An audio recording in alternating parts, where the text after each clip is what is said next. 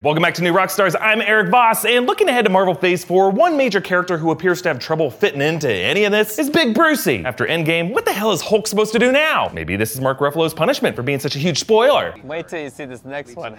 Everybody dies.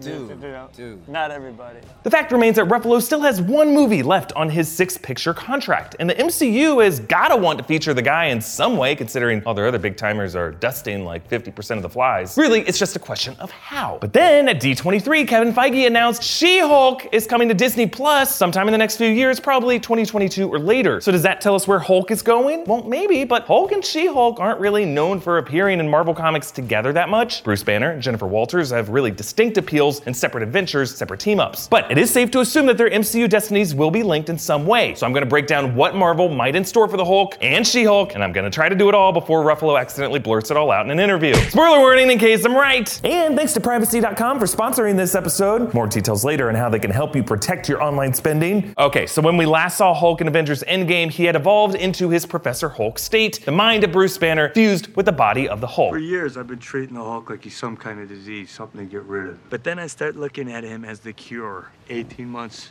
in the Gamma Lab. I put the brains and the brawn together, and now look at me. Best of both worlds.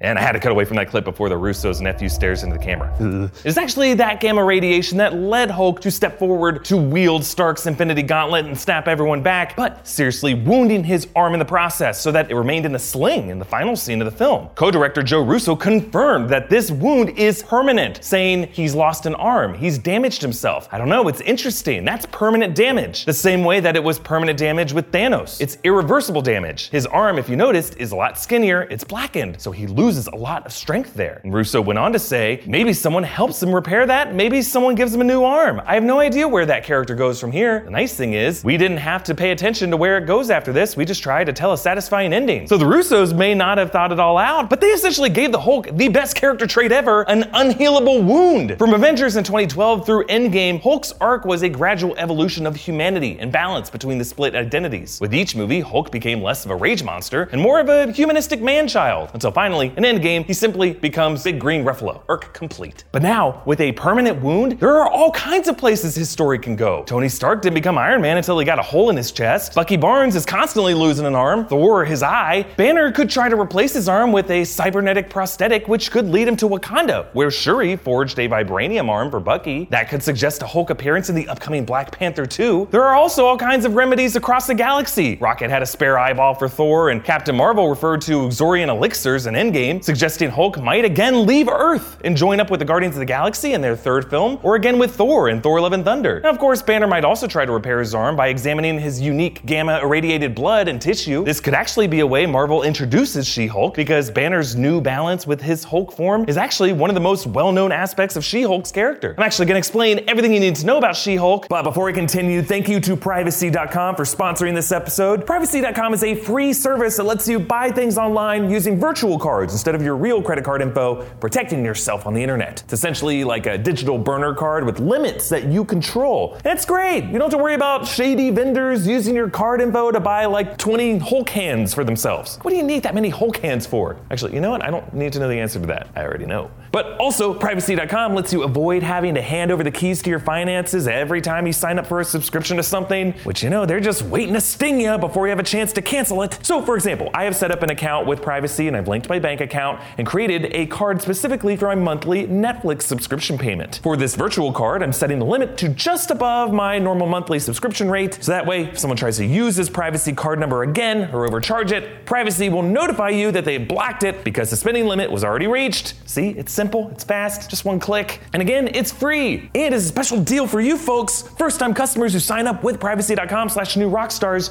will get $5 off their first purchase with Privacy.com. So go to Privacy.com/newrockstars. Again, that's Privacy.com/NEWROCKSTARS to get $5 off your first purchase now. Okay, so a bit of background on She-Hulk. She is Jennifer Walters, Bruce Banner's cousin, a lawyer who gets shot by criminals, loses a lot of blood. Bruce gives her a transfusion with his gamma-irradiated blood, and when the criminals come back to try to finish the job, Jennifer's anger transforms her into She-Hulk. But in later issues, she gets a blood disease and a serum from Morbius the Living Vampire allows her to control when she can transform back and forth between Jennifer and She-Hulk. And throughout her comic appearances, she tends to just stay in She-Hulk form, continuing to practice law, kick ass, and break the fourth wall on occasion to satirize comics as a whole. Now, Marvel in the past has had limited options for how to feature Hulk in movies because technically Universal seems to own the distribution rights to any movie with Hulk in the title. The same I assumed was true for She-Hulk, but maybe they worked out a deal now that she's gonna be on Disney+. But let's assume that Hulk's next movie appearance embraces his dead arm, like in Thor Love and Thunder. He could fight alongside Thor, Valkyrie, Korg, and Meek as his rotting flesh is dragging along and decaying, maybe rigor mortis spasms to accidentally punch Thor out of frame again. But the theme of Thor Love and Thunder, from what I can tell, will be about how to balance power dynamics when love and illness enter the equation. Like in the Mighty Thor comic storyline that Taika Waititi is adapting, Jane Foster powers up into Lady Thor to escape from her cancer, which unfortunately resets her chemo with each power up. My theory is that Thor will actually hand over his power to Jane as a way to help cure her. And perhaps Banner will witness this and be inspired to use his own superpowers for healing purposes. And based on his own research into his own blood, maybe he'll offer a transfusion to Jennifer Walters. The timing would work out since Thor Love and Thunder won't come until November 2021, and She-Hulk must be coming to Disney Plus sometime after that, and this would draw a logical progression from Hulk's state after Endgame through a natural reunion with Thor that we're all dying to see, to his connection with She-Hulk's origin in the Marvel Comics, and this would set up She-Hulk not as a replacement of Hulk in the MCU, but as a colleague, because like Thor, there doesn't have to be just one of each title, and characters don't have to be depowered so that other characters can be powerful. And while Bruce Banner could live on as the MCU's thickest-fingered physicist, Jennifer Walters can represent everyone in court. In the comics, She-Hulk joins the Heroes for Hire, and later on she provides legal assistance to superheroes seeking to avoid registration during the Civil War era. Along with Matt Murdock, she's Marvel's sharpest attorney. So while She-Hulk seems to be a no-brainer leader for a future A-Force lineup, like the one posed by that shot in Endgame, she could also be the ideal way to reboot Marvel's lawyers like Daredevil in the MCU. And Marvel is gonna need all the lawyers it can if it wants to get back Spider-Man. I don't feel so good.